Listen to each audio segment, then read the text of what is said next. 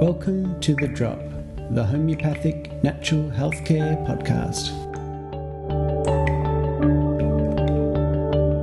The views expressed in this podcast are my own. They're not to be taken as medical advice, and all listeners are urged to seek advice from a qualified healthcare professional for diagnosis and answers to their medical questions.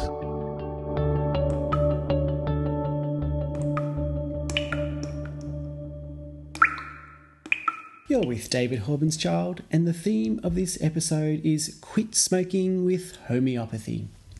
Smoking rates in Australia have been steadily declining, and according to Quit Victoria, smoking rates amongst Australian adults have almost halved since the 1980s.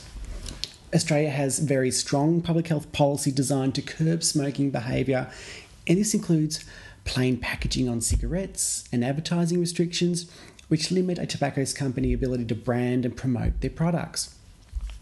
In recent years, there have also been graphic television and print campaigns showing the consequences of smoking, and since March 2006, cigarette packets wear these graphic health warnings as a deterrent.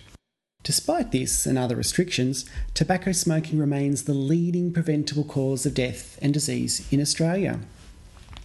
To give some context, during 2004 to 2005, smoking-related diseases killed close to 15,000 Australians, equating to something like 40 preventable deaths every day.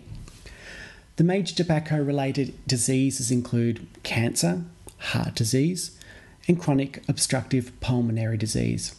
Lowering risk of developing a tobacco-related disease is a compelling reason to give up smoking.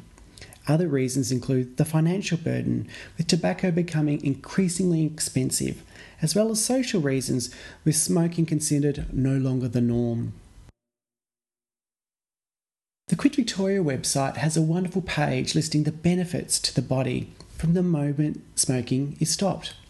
For example, within as little as 6 hours, the heart rate slows down and blood pressure decreases, showing the importance of quitting smoking on cardiovascular health and managing conditions such as hypertension. Within a day, almost all of the nicotine has left the bloodstream, carbon monoxide in the blood has lowered, and oxygen can more easily reach the heart and muscles. Within a week, the lungs' natural detox system starts to kick in, helping to remove mucus, tar, and dust from the lungs, and high levels of protective antioxidants such as vitamin C are found in the blood. And the benefits go on. I'll put a link to the Quit Victoria page in the show notes for this episode at holisticnotion.com, The Drop. There are a lot of conventional healthcare resources available to help quit smoking, and the Quit website can connect you to many of these. But today's episode is about the use of homeopathy to aid in quitting smoking. I haven't found any recent studies investigating homeopathy for smoking, so I'll be looking at the topic from a traditional perspective.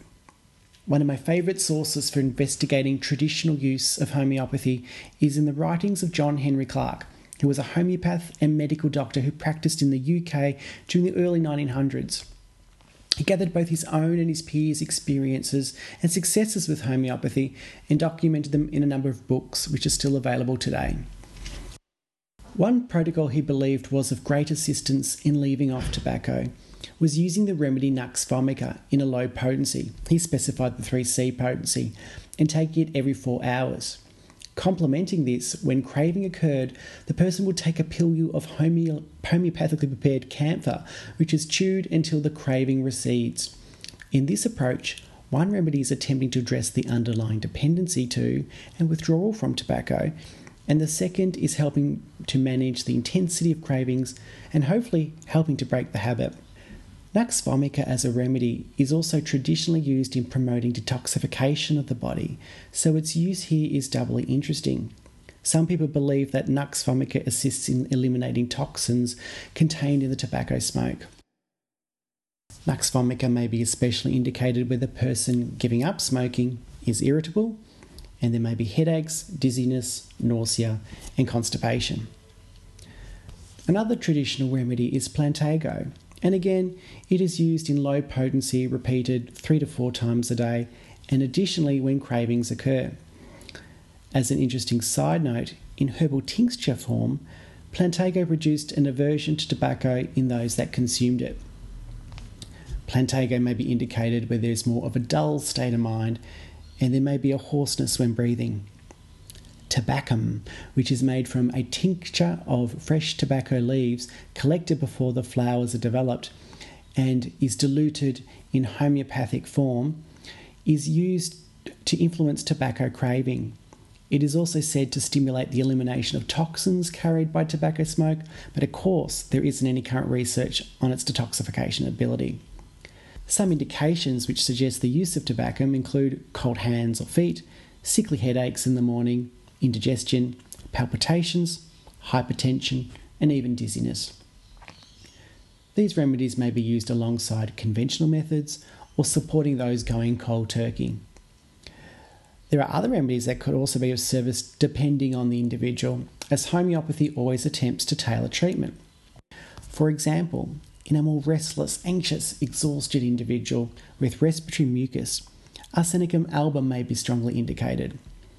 The remedy caladium is said to promote dislike for tobacco if used when smoking, especially in people where they feel worse for motion.